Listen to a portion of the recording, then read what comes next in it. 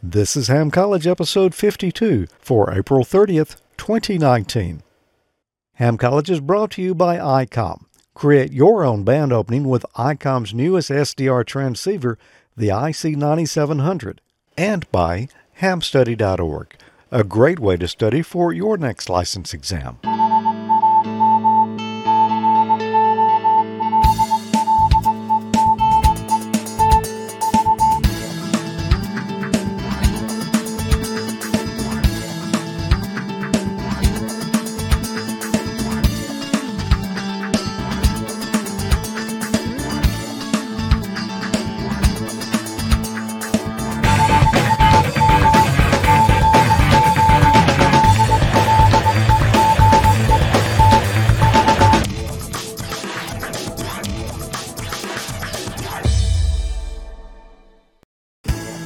Good evening and welcome to another exciting episode of Ham College. I'm Professor Thomas. And I'm Dean Martin. And boy, we have a tough show lined up tonight. There are some tough questions in here. We're going to have a Rick-rolling time.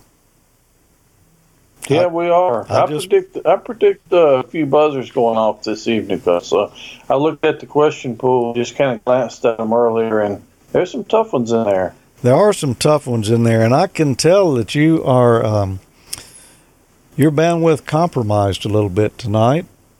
I am. I'm just trying to save on the bits. And you're not. I'm at the. This is. It's. Oh wait, I'm not really there. No, you're not. No, I'm actually in Connecticut working for 2 weeks, so unfortunately I wasn't able to make it back in time to do the show. So. Doing it remote again. So we've got... So I apologize a little ahead of time for the bandwidth problem. The hotel's not doing too well this evening. Yeah, it's Dean Headroom tonight. That was not a good... See, I just need to keep the day job, man. Oh, it worked. It worked good. Well, what did we talk about last month? We talked about receivers, I believe, and yeah, and I think you gave us a math lesson on. I did. What was it on? I can't remember. I remember the math lesson. Yeah, we talked about simple ways to calculate decibel power ratios in your head. That's right, decibels. You know, I knew it was something like that, and apparently I wasn't paying attention or something like that. It's a great party trick. You can impress the chicks with it, or not. Yeah, it was pretty easy. It's a neat trick. I remember it now to kind of jog my memory. So what are we going to talk about tonight? A variety of stuff, huh? A lot of difficult stuff. Tubes, a lot of tubes. Some tubes. Some electronics. Transistors, I believe, are a part of the electronics part. Mm-hmm. Although it seems like it's all electronics, really, to be honest with you. Yeah, and we'll probably even touch on diodes, maybe standing waves. Who knows? It could go anywhere from here. Good, and it probably will. It usually does. It usually does. You know, anytime we're doing a live show, during the stream, there's a chat room available. That is... Yep, amateurlogic.tv/chat. And what is it I say pretty much every time? If you're watching the live stream and you're not in the chat room, you're only getting half the fun. And what do I say? But which half? Which half? Yep. Which half? Which half? Whichever half you want. But you really should partake of the whole fun experience and join us over there in the chat room. Yeah, if you're watching live. If you're not, well, it's probably going to be kind of quiet in there. Kind of lonely in there. Then lonely. But they feed us the answers to the questions, and we get to judge what the community thinks the correct answer to each question is. Sometimes they got it, everybody gets it right. Sometimes nobody gets it right. It's just one of those kind of things. They got a pretty good record, though. They do. They do. All right, well, let's get on into the questions tonight. I'll ask you the first question here. Okay. What are the basic components of virtually all sine wave oscillators? Is it A, an amplifier and a divider? B, a frequency multiplier and a mixer. C, a circulator and a filter operating in a feed-forward loop? Or D, a filter and an amplifier operating in a feedback loop. Basic components of virtually all sine wave oscillators. I would just guess, I'm going to guess B, a frequency multiplier and a mixer. It's probably not right, but that's my guess. I really don't know the answer. Well, let's see. Nope. Yep. Roll that beautiful buzzer footage. A loud buzzing sound there, and no, it's a filter and an amplifier operating in a feedback loop. And you know, I just happened to have a little discussion here to maybe help you understand this one, and some other folks. Well, that's quite timely. It is, isn't it? Well, let's take a look. It's almost like you knew I was going to miss that. What makes up a typical sine wave oscillator? Well, first let's look at an amplifier. That's the block diagram drawing for an amplifier there, that sideways triangle. You've got an input on that amplifier where you put a signal into it, and then you've got an output on it. Now, if we're talking about a feedback loop, what's going on there, this right here, some of that output is getting circulated back around into the input. That's the same effect when you've got somebody on a stage and they take a microphone and they put it in front of a speaker and you get that squeal. That's feedback. So that's actually how an oscillator works. You're feeding back some of the output to the input, and you're doing it in phase, and it just kind of becomes self-sustaining. The signal is just looping over and over, and it squeals, or it creates a tone. Now, the way you control that is you put a filter in that feedback loop there, and with that, you can tune it to whatever frequency you want the oscillator to operate at. That's basically all a sine wave oscillator is an amplifier and then a filter used in a feedback loop to send some of the output back to the input. You think you'll get that question right maybe next time? Does this explain it for you? Yeah, it does. I'm pretty sure I'll get it right next time. Okay. Well, I'm glad I was able to explain that one. I don't know about all of them tonight that I'll be able to explain them, but so far so good. Why don't you hit me with one? All right, here's one for you. What determines the frequency of an LC oscillator? A, the number of stages in the counter. B, the number of stages in the divider. C, the inductance and capacitance in the tank circuit. And D, the time delay of the lag circuit. What determines the frequency of an LC oscillator? Well, L stands for inductance and C stands for capacitance. So that right there tells me there's going to be an inductor and a capacitor involved in here. You know, when you put those two together, you are creating a filter. And another name that could be used is a tank circuit, which is exactly what we're using here in that feedback loop. I said we had a filter in there in the feedback loop. Well, the filter is an inductor and a capacitor, and we call it a tank circuit. So I'm going to say it's C. It's not a time delay in the lag circuit. It's not the number of stages in the divider, because we don't need a divider for an oscillator. And it's not the number of stages in the counter, because there's not a counter in an oscillator. So I don't know. What do you say, Tommy? I concur, Professor. And everybody over in the chat room saying it's C. So I think I'm safe. The LC was the kind of the giveaway. That was. The tank circuit part might not have been, but inductance and capacitance. So another one for you. Which element of a triode vacuum tube is used to regulate the flow of electrons between cathode and plate? Is it A, a control grid? B, heater? C, screen grid?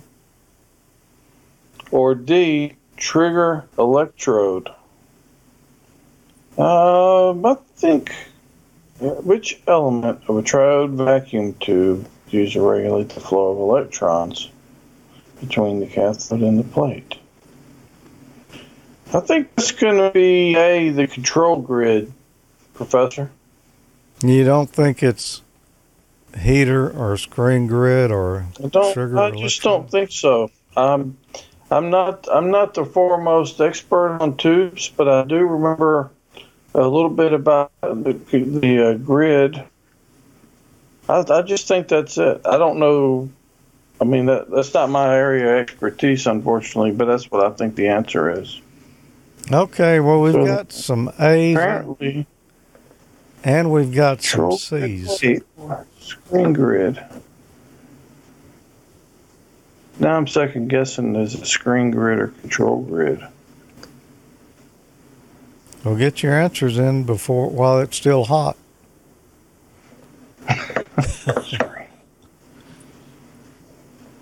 I'm gonna change to C, Charlie, screen grid. Okay. Email is really. I'm still probably going to get it wrong. Huh? Email is really enjoying the episode tonight. Wow, man. Wait, hold on, I'm breaking up. I'm about to drop out. More buzzer action. The bandwidth. Look. Bad bandwidth.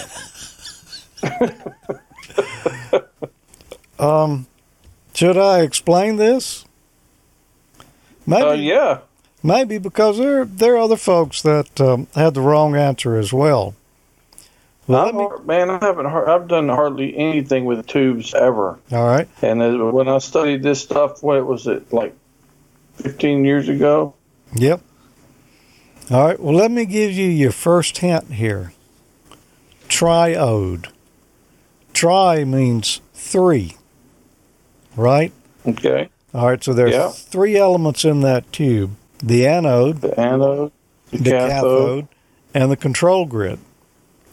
And the filament, we don't really count it as an element. In some tubes, the filament and the cathode are the same. They use the filament itself as the cathode. So there's three elements in there that are really active: anode, cathode, and the control grid. So there is no screen grid in a triode. That's the key right there. There's only three elements in that tube, so there could not be a screen grid. The screen grid could have some effect. Now, in this case, no, there's not a screen grid there to have any effect on regulating anything. Well, that's two buzzers I've gotten so far tonight. Well, I'm not answering any more questions. I got a lot to catch up then. Yeah, sometimes I'd like to just study before these things, but I guess that kind of take all the entertainment value out of it. Well, it does, but we do recommend that you study before you take your exam. Yeah, but I've already taken mine, so. Yeah. Okay. Well, then ask me one. Okay. Which I feel like I'm under the 8 ball here. Which of the following solid state devices is most like a vacuum tube in its general operating characteristics? A bipolar transistor. B, a field effect transistor. Or C, a tunnel diode. Or D, a varistor. Which of the following solid-state devices is most like a vacuum tube in its general operating characteristics? Well, a varistor, that's not it. A varistor is not it. I don't really want to say what it is and give away anything here, but I think I might know what this one is. What is a varistor then? No, I think I know what the answer is. Okay. And it's not it's not a tunnel diode, because it's nothing like a vacuum tube, just like a varistor is not. But when electronics progressed, tubes kind of got replaced by transistors, right? So that kind of... Well, they did. They did, in effect. I mean, there's still tubes out there, but in most applications, transistors replace them. So we know it's either a bipolar transistor or a field effect transistor. And this is not your question. Just go ahead and take a guess, though. Just, if you want. I'm pretty sure it's B. B, a field effect transistor. I'm going to agree with you. And, oh, boy, the chat room does over there. They're like, everybody's saying B, so that's got to be the answer, right? Yeah, should be. Field effect transistor. There you go. It operates the most like a vacuum tube out of all the devices we mentioned there. So, you could possibly choose a bipolar transistor there. So that's, that could be a little bit tough. Yeah. Okay, I've got one more question here that I think you'll get this one right. What is Maybe. What is the primary purpose of a screen grid and a vacuum tube? Is it A, to reduce grid to plate capacitance? B, to increase efficiency. C, to increase the control grid resistance? Or D, to decrease plate resistance. I don't know that I'm going to get this one right or not. What is the primary purpose of a screen grid and a vacuum tube? I'm going to guess A. I think it's going to be A. Okay, that's what the folks in the chat room say. Resistance, capacitance, increase efficiency. I would assume that's something to do with capacitance. So I'm going to guess A. Okay, I think you're probably onto something there. Everyone in the chat room saying A. But I hope you're going to explain it. You got some explaining to do, if that's it? Well, I've got a little bit of explaining to do, yeah. And that is it. That was it. So let's actually look at a tube that's got a screen grid in it. Just happen to have one right here. Wow. Yep. That's quite a coincidence. This is called a tetrode. It's got an anode, a cathode, a control grid, and a screen grid. And, we could talk about how a tube works, but, I don't have all my arrows and drawings out here ready to explain that tonight. I think we've probably done it here before. Essentially, you've got electrons flowing off of that cathode going toward the anode. They would be just running wide open if those grids weren't in the middle there. The control grid is what more or less regulates the flow of electrons from cathode to anode. And then the screen grid is in there, helps to reduce the grid to plate capacitance, because there's some capacitance between that control grid and the plate. The plate is the anode. Plate and anode are the same thing. So putting that grid in between the two helps reduce the capacitance that's inherent, when two pieces of metal are near each other. It can help improve the gain of that tube. It could possibly help suppress the tendency to have some oscillations in it. But the main thing I wanted to show here is a tetrode is a tube with 4 elements in it, and that's where the screen grid is located, between the control grid and the anode, or the plate. Makes me realize how little I know about tubes. Tubes are fun. As a matter of fact, you should probably be carrying around some in your suitcase there, just to have something to play with. But while I'm sitting here at the hotel. Exactly. Yeah, maybe I should see about getting some of those at the Hamfest. Well, it's interesting. It's really interesting what they can do, that little tube of glass and stuff, and it's pretty. But anyway, I just really never really got into them that much. Well, I have done a video on tubes before, and basically how they work. Maybe we ought to pull that back out and look at it in a future episode here, because it's always good to kind of refresh on that kind of stuff. Yeah, maybe we should have done it before we did this. Maybe we could have done it tonight, huh? Yeah. It would have been a good time. Okay, well, we're going to take a quick break and come right back, because we've got more questions to go yet. Create your own band opening with the IC9700. ICOM's newest SDR transceiver, the IC9700, this new radio is bringing direct sampling to the UHF VHF weak signal world. The IC9700 all-mode transceiver is loaded with innovative features, such as dedicated amateur satellite operation, color touchscreen, built-in D-Star capability, RF direct sampling on 2 meters and 70 centimeter bands, dual independent receivers capable of full duplex operation as well as dual watch, 100 watts maximum output power on 2 meters, 75 watts max on 70 centimeters, and 10 watts max on 1.2 gigahertz. Visit ICOMAmerica.com/amateur for more information on all the great ICOM radios. Attention all hams. ICOM knows that ham clubs play a big role in bringing ham communities together to learn from their peers and industry leaders.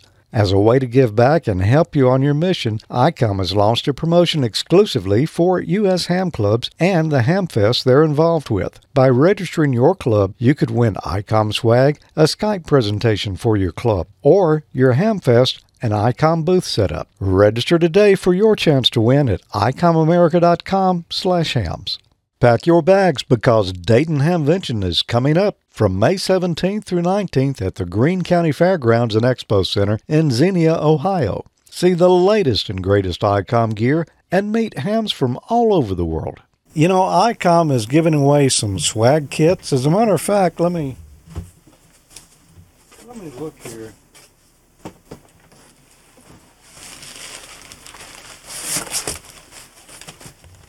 I don't know if they look exactly like this one, but remember these are the swag kits they were giving away at Hamvention last year. Yeah. They're giving those away again this year. If you register and happen to win, you've got to be attending Hamvention to actually pick up one of these yourself and win. So if you're going to Hamvention, what you need to do is go to ICOMAmerica.com/amateur and register right there to win one of these great swag prize kits. There's a lot of good stuff in here. I know last year there was a hat, there was a t-shirt, a water bottle, a badge, and a lanyard. I don't know what's going to be in this year's swag kit, but they're going to be giving them away, and they're taking registrations right now. ICOMAmerica.com/amateur. Get your name in the hat today if you're going to Hamvention. If you're not, then and you registered, the swag kit you got is likely you're not going to pick it up at Hamvention, and it's going to be in a box sitting right behind our desk here on Ham College. I have a box of these back here from 2018 that we got to figure out some way to give these away, Tommy. They're ones that people didn't pick up last year. So Ray was here, this past week. We were shooting videos on some new radios, and I got a big box of these that we'll be giving away in the future. But you really want good swag gifts for somebody. Yeah. You really want a 2019 version, though, if you're going to Hamvention, ICOMAmerica.com/amateur. And we do a contest here every month on Ham College. We've got some actual swag prizes that we use right here. How can you win in that contest if you would like to? Well, we've got a strict set of requirements that you've got to meet to be able to be in the contest. You've got to have a name, and you got to have an email address. But other than that, you're pretty much wide open. Send an email to hamcollege@amateurlogic.tv, and you'll get entered into the drawing. If you don't happen to win this month, I know you're dying to hold that up there. If you don't win this month, hey, that's perfect fit too, man. Yeah. Anyway, if you don't happen to win this month, be sure to enter again for next month, because the pool gets cleared out each time, so we start over from scratch. So what could they win? You can win this hat I've got on right here, and and the T-shirt that's laying right there. This one? Yeah, this one right here. The ICOM Ham Crew T-shirt. Nice ham. Yeah, go ahead. Sorry. Yeah, I was just interrupting you. You could win the nice ICOM Ham Crew T-shirt and Tommy's hat. And Tommy's hat. And whatever else Jesse can stick in the box. So, yeah. He usually sticks a few extra things in there, too. So send us an email, hamcollege@amateurlogic.tv, and register to win. Because somebody's going to, and it might as well be you. You don't have to be a ham. Qualifications once again there, Dean? A name and an email address. Pretty much everybody's got those nowadays. Pretty much. At least the email address. We won't be expecting an email from you if you don't have an email address. So I think most everyone here is in good shape. And as a matter of fact, we got a guy here that's in excellent shape this month. It's Jordan W8JJB. He sent me an email, and he said, "Thank you for entering my name into the drawing. I need an ICOM radio, and in lieu of a radio, I'd love a T-shirt and a hat with Spring Upon Us, a waterproof cap. May be a better choice than a non-waterproof radio anyway. Thanks again, and keep up the great work on Ham College." Well, thank you, Jordan, and congratulations. And by the way, ICOM does have waterproof radios. Not all of them, but some of them are. So yeah, they absolutely do. We don't have one here to give away tonight, but we will be happy to send you a hat and a T-shirt. So I've actually got one of the older ones. Yep.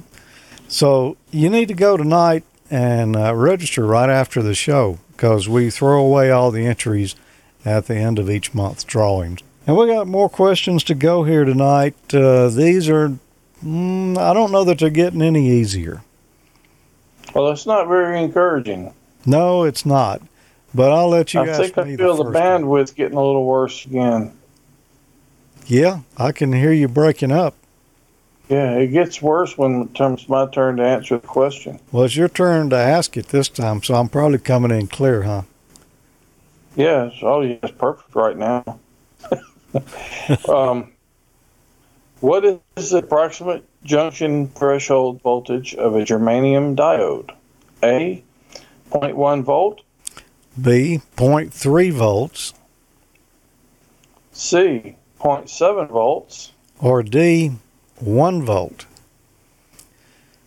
What is the approximate junction threshold voltage of the germanium diode? Well, let's see if we can describe what a junction threshold voltage is. A diode's got an anode and a cathode on it. And where the two meet right there in the middle, a germanium diode is, I would say it's going to be a piece of germanium in there, and that would be a junction where the anode and the cathode meet right there. And voltage just doesn't go across that unless it reaches a certain threshold.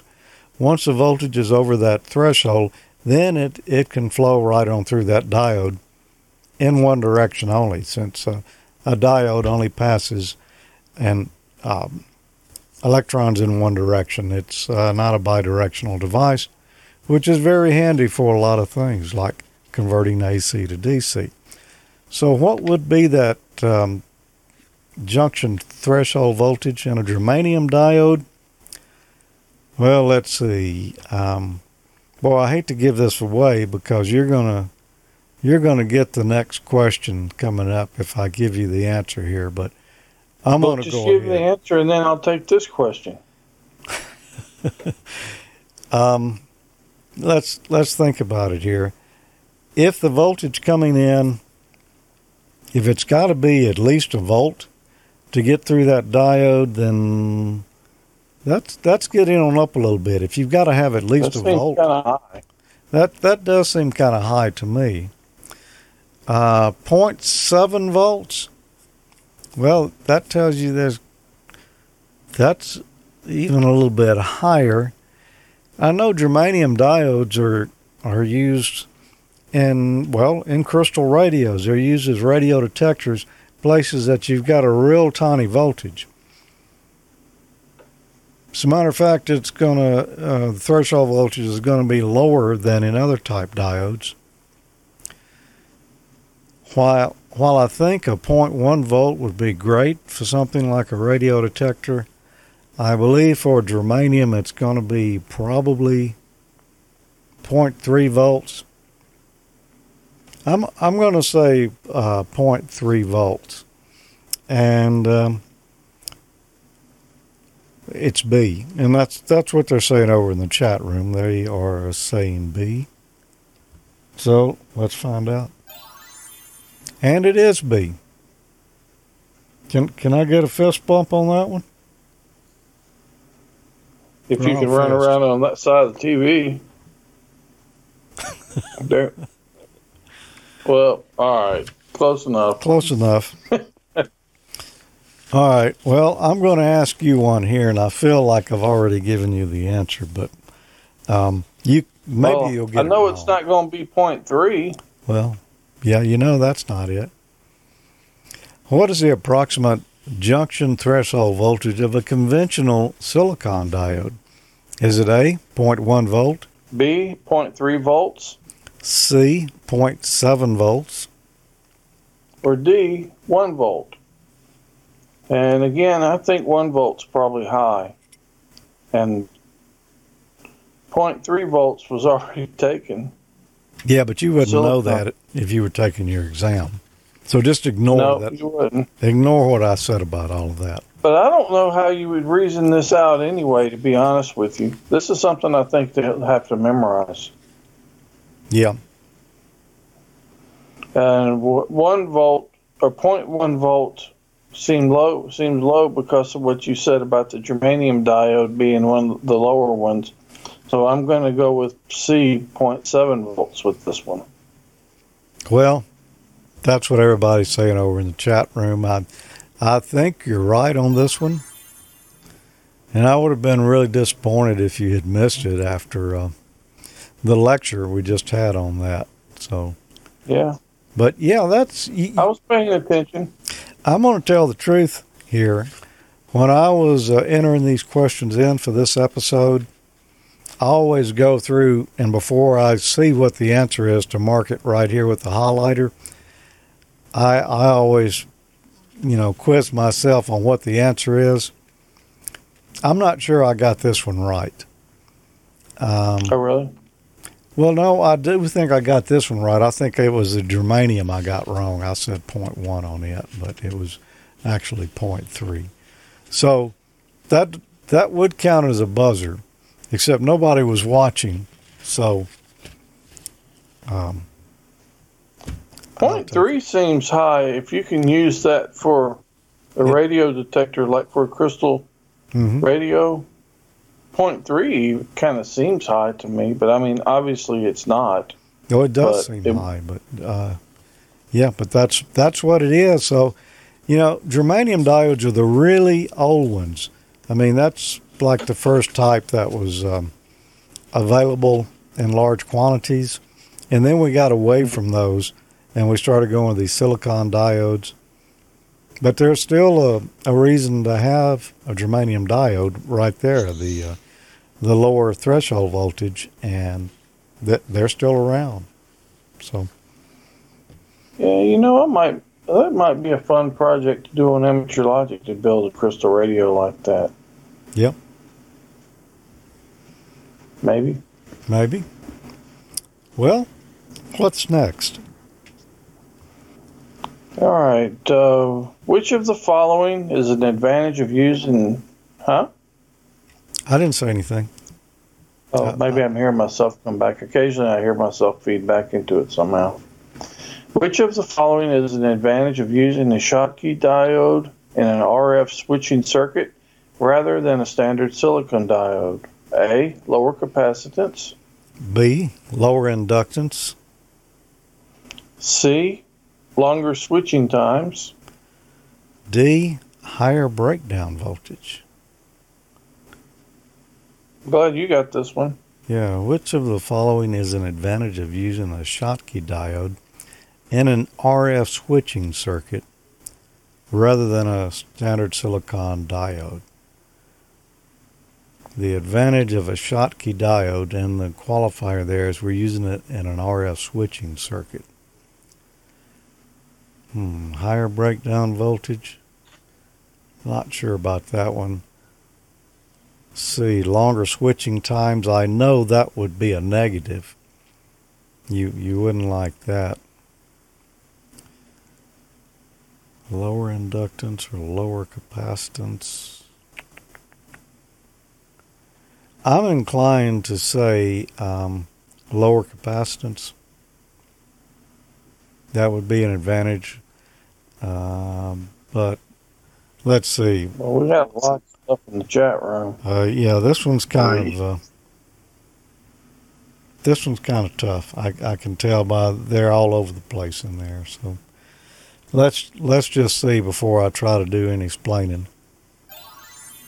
Lower capacitance. No. That's going to be one of those things you kind of got to know, because a higher breakdown voltage sounds pretty good, doesn't it? Yeah. Emil got it right. He said not C. Okay. No, it's not C. I knew that much. But the lower capacitance means that that diode that you're using in your RF switching circuit is not going to have an effect at the RF frequency. So that would be the advantage there. Lower inductance. I don't know how to explain this. I'm thinking the capacitance has a bigger effect in a diode than inductance. And a Schottky diode does have lower capacitance. So interesting. I hope that's all the diodes. Well, let's see. Yes, it is. Why must... Can we go back to diodes? No, it's too late. Why must the cases of some large power transistors be insulated from ground? Is it A, to increase the beta of the transistor? B, to improve the power dissipation capability. C, to reduce the stray capacitance. D, to avoid shorting the collector or drain voltage to ground. Why must the cases of some large power transistors be insulated from ground? Well, I'm going to take a wild guess here, and I'm going to go with D, to avoid shorting the collector or drain voltage to ground. So that's what the insulated from ground, increasing the beta of the transistor, improve the power dissipation. That shouldn't help being insulated from the ground. Reduce the stray capacitance. I would assume you would need to have it grounded for that. I think it's D. I'm going to agree with you, and that's what everybody's saying over in the chat room. It's D. And there you go. You know, on a large power transistor, I should have got some out here where we could look at them. You know, they generally have a metal case on them or a metal tab, depending on the pack that it's in. And that'll often be screwed or bolted down to a heatsink, which is at ground potential. And it can be different on different transistor designs, but sometimes that metal case or that metal tab is the collector of the transistor, or the drain in the case of an FET, and you wouldn't want to short it to ground. So, good answer there, Dean. Thank you. Did some ciphering to get to that one. Okay, what are the stable operating points for a bipolar transistor used as a switch in a logic circuit? A, its saturation and cutoff regions. B, its active region between the cutoff and saturation regions. C, its peak and valley current points. Or D, its enhancement and depletion modes. What are the stable operating points for a bipolar transistor used as a switch in a logic circuit? All right, let's qualify the question here a little bit. We're talking about a bipolar transistor, just a regular old transistor with an emitter, base, and collector. And we're using it as a switch in a logic circuit. So since it's a logic circuit and it's a switch, it can either only be a high or a low. There's no in-between voltages. It's either one or the other. It's not D, it's enhancement or depletion modes. And it's not C, it's peak and valley current points. It's not B, it's active region between cutoff and saturation regions. What are cutoff and saturations? Depends on how you bias that transistor. The voltage at cutoff would be so low that the transistor is not conducting. At saturation, the voltage would be so high that the transistor, it's been saturated. It's reached its maximum. You can keep increasing what you're putting in, but it's not going to go any higher. It's just you've hit the plateau there, and it's just going to be at that level from there on out. That sounds like that would be good for a switch, because down in between the cutoff and the saturation regions, that's where you'd operate it as an amplifier or something like that. Because once you've hit the saturation point, you could be into distortion if you were trying to amplify, say, an audio signal or an oscillator or something. But if you're making a switch, you want to make sure that that switch is all the way on or all the way off. So saturating or cutoff regions are where you want to run it. That's my logic, and I'm sticking to it. You notice how I work logic into that? I cannot argue with that. There you go. It's saturation and cutoff regions. That's what everybody was saying over in the chat room. So I didn't look, but I felt that's where they were going. One more question. Well, good job. Okay. And then we're going to take a break, and we're going to go to the snack room and come back with some more. We'll have recess. Sounds like a plan. Which of the following describes the construction of a MOSFET? A, the gate is formed by a backed biased junction. B, the gate is separated from the channel with a thin insulating layer. C, the source is separated from the drain by a thin insulating layer.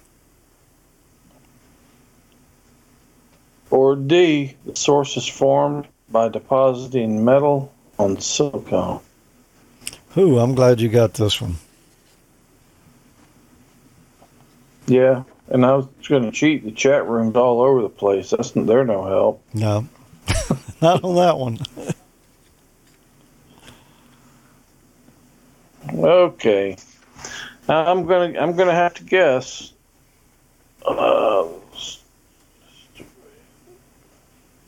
Gate is separated from the channel.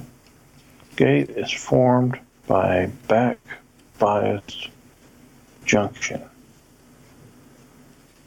Gate is separated from the channel.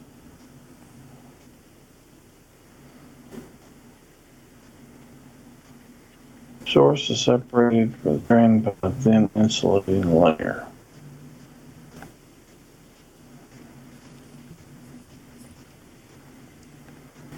This one, I don't really know this one.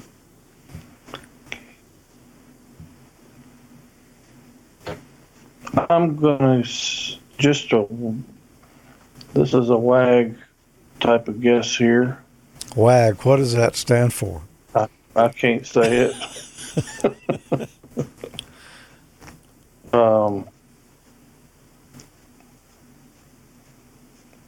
I'm going to guess B, but I honestly don't know. It's probably going to be buzz. Well, yeah. It's going to be E. Yeah, I would say it's not D. Nobody guessed that. Yeah, I will think that one. But I would say that's a good guess. Can't tell you why, other than that's just the way that it is. Oh, wow. That was just a guess. Yeah. It was a good guess. I had a 25% chance of getting it right. Yeah.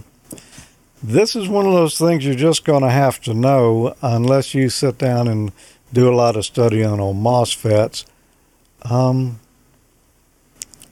You good chance you won't know the answer on that. So. Yeah, you know what? I actually saved up. Sometimes in the hotel, I get bored and I go on YouTube and I'll look up certain topics, and I actually have a few videos on MOSFET saved in my watch later thing. I probably should have watched them sooner. Well, it didn't hurt you on this one. I usually watch them at bedtime when I can't sleep. Yeah. So you'll sleep through them? Is that the plan? All right. Well, let's take a little break. Let's get up, stretch our legs, go to the snack bar, and we'll be right back. Talon Railway Chevy.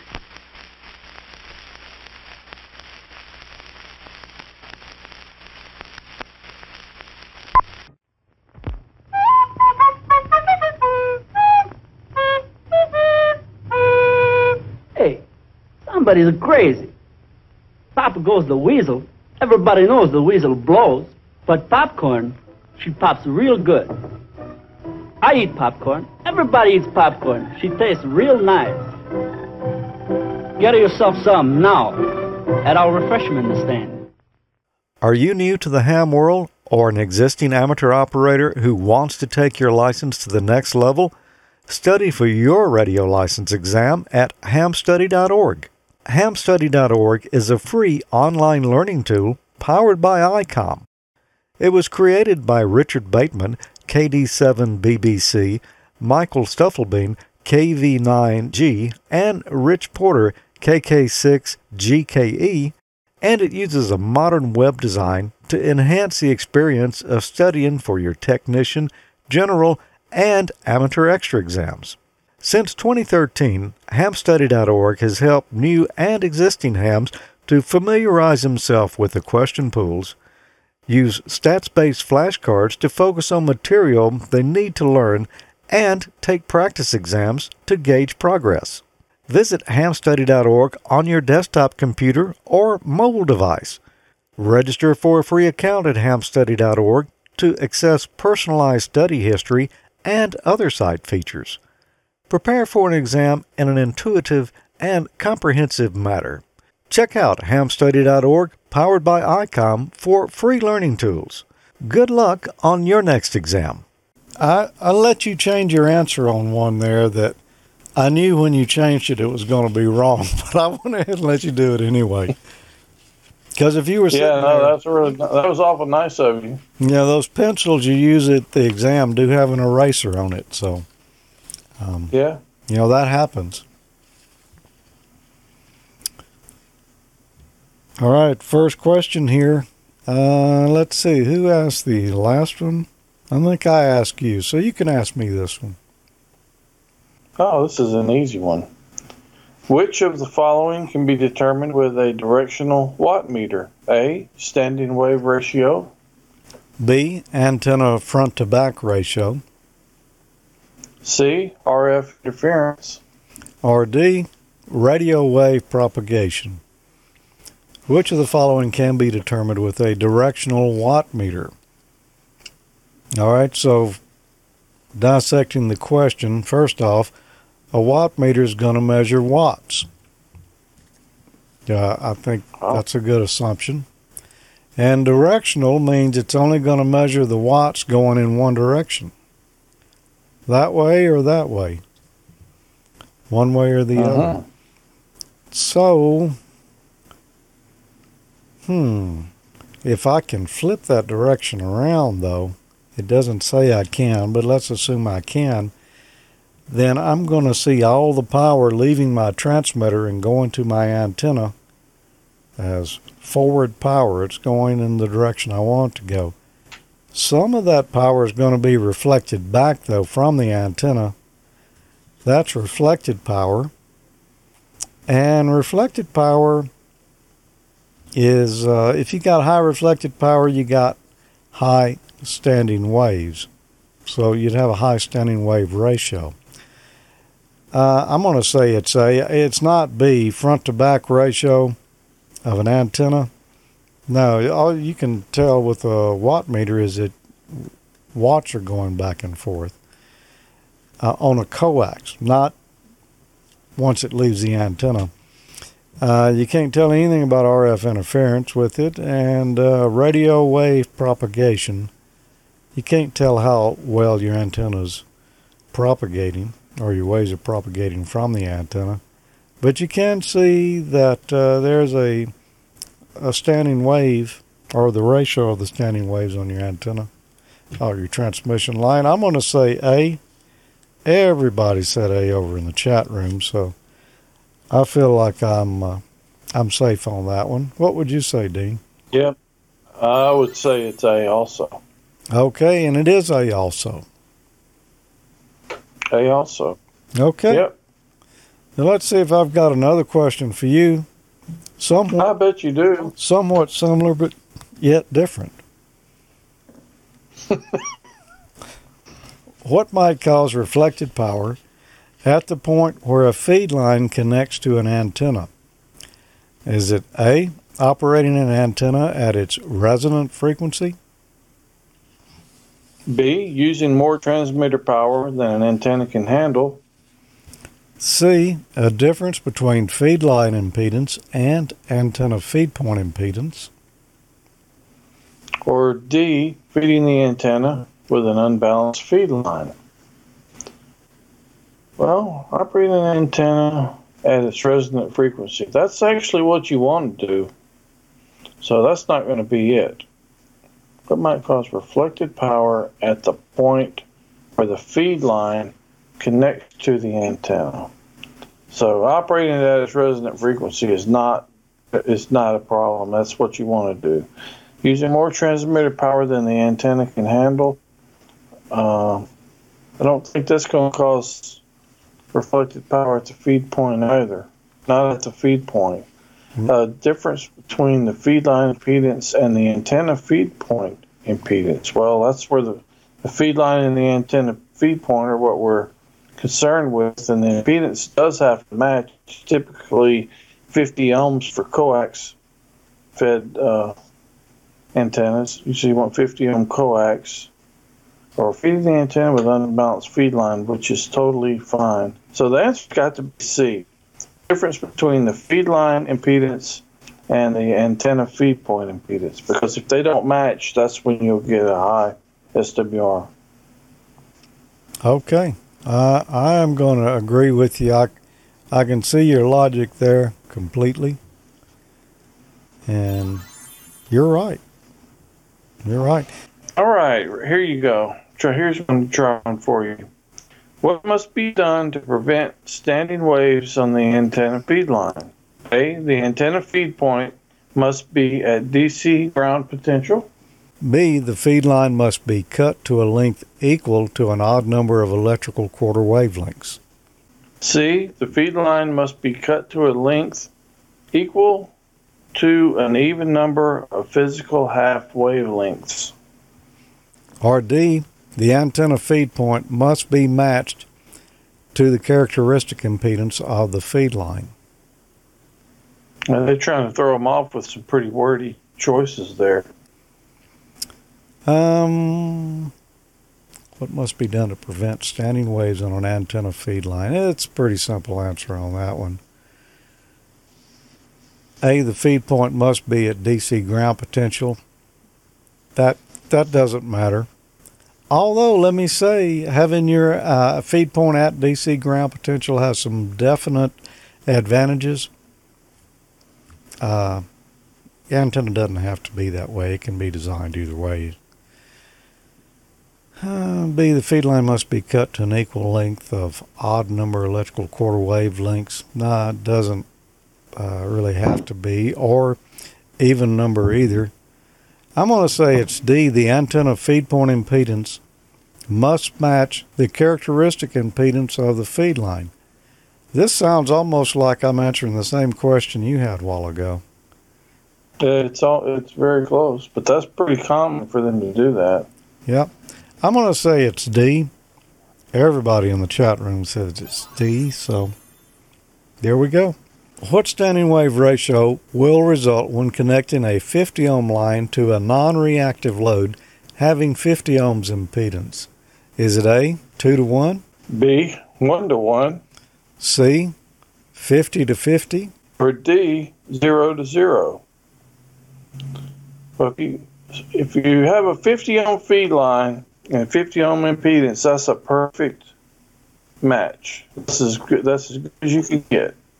So that's a 1 to 1. If you get one going, 50 watts going in, you got 50 watts going out. So you've got a 1 to 1 ratio there. So that's perfect. So it's going to be B, Bravo, 1 to 1. Everybody's saying B in the chat room. I agree. It's going to be B. And that's one of those questions that most people should not even stop and think about. They just know right off. A 50 ohm feed line, 50 ohm load, no reactance on it. Yeah, 1 to 1 ratio. All the power is being transferred from that feed line into the antenna. What is the interaction between high standing wave ratio, or SWR, and transmission line loss? A, there is no interaction between transmission line loss and SWR. B, if the transmission line is lossy, high SWR will increase the loss.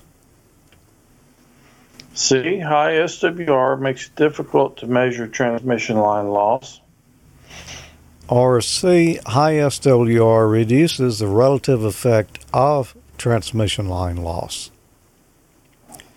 What is the interaction between high standing wave ratio, SWR, and transmission line loss? All right, let's define what the question is stating there. High standing wave ratio, that means of the power we're putting back, a fair amount, or the power that we're putting toward the antenna, a fair amount is bouncing back at us. High SWR reduces the relative effect of transmission line loss. No, transmission line loss means that we're sending our power out that line, but it's being lost in the line before it ever gets to the antenna.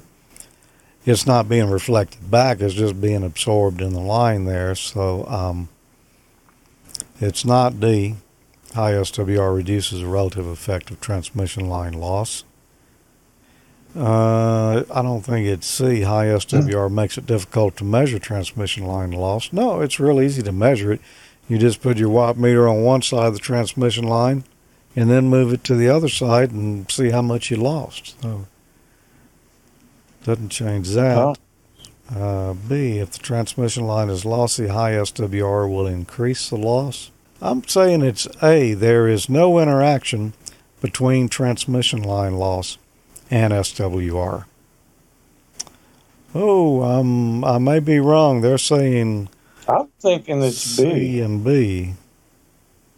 What are they saying? They're B? saying it's either B or C. I think so. Well, let's find out. Let's find out. Transmission line is lossy. I was wrong. Hit that beautiful buzzer sound.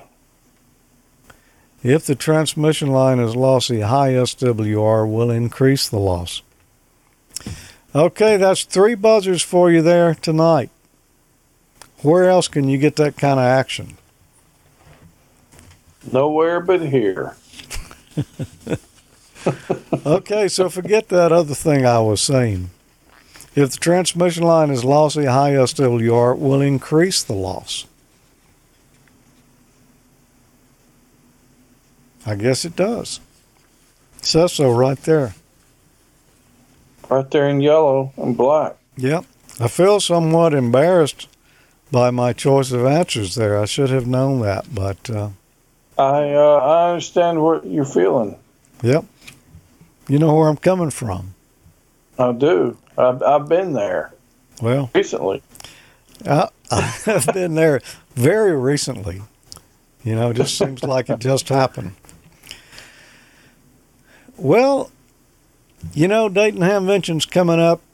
Boy, it's only, what, a couple of weeks away or so from now? 3 weeks. 3 weeks? Okay. It's not far off at all. And you want to be looking good at any Hamfest you go to. And how can you do that? Man, you should get some of the Amateur Logic or Ham College swag from the swag store. AmateurLogic.Spreadshirt.com. We've got hats, shirts, several kinds of shirts, t-shirts, golf shirts. We've got jackets, various colors and sizes. So check it out, AmateurLogic.Spreadshirt.com. If you, well, even if you don't wear it, check us out. Stop us at Hamfest if you see us. But it's always nice to see people walking around the Hamfest with the Amateur Logic swag on representing. Yeah. Appreciate you guys doing that. And it's not just Amateur Logic swag there. There's Ham College swag there as well. Before we got out of here, the things that we usually mention is our social media sites. That has narrowed down a little bit, hasn't it?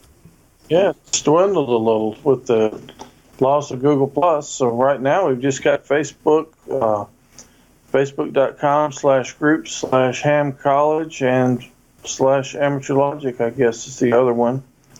And then we're also on Twitter at Ham College and at Amateur Logic. And you can get the show notes on all the shows we do here, Amateur Logic and Ham College, at amateurlogic.tv/wiki. Dan, N9LVS, does that for us, and we appreciate that. Special thanks to you for doing that, Dan. He's been doing that for a long time for us. I really appreciate that. Yep. And you can join us in the middle of May for the next Amateur Logic, and at the end of May for the next Ham College. 73, everybody. We'll see you next time. 7-3.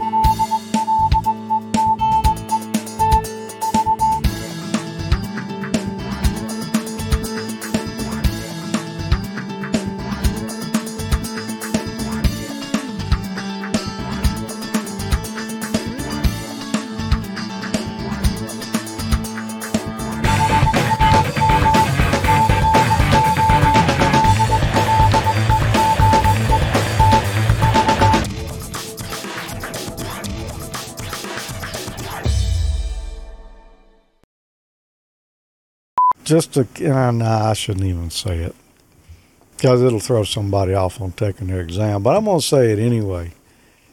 If you, I figured you were. you could kind of feel it, couldn't you? I just couldn't hold myself back.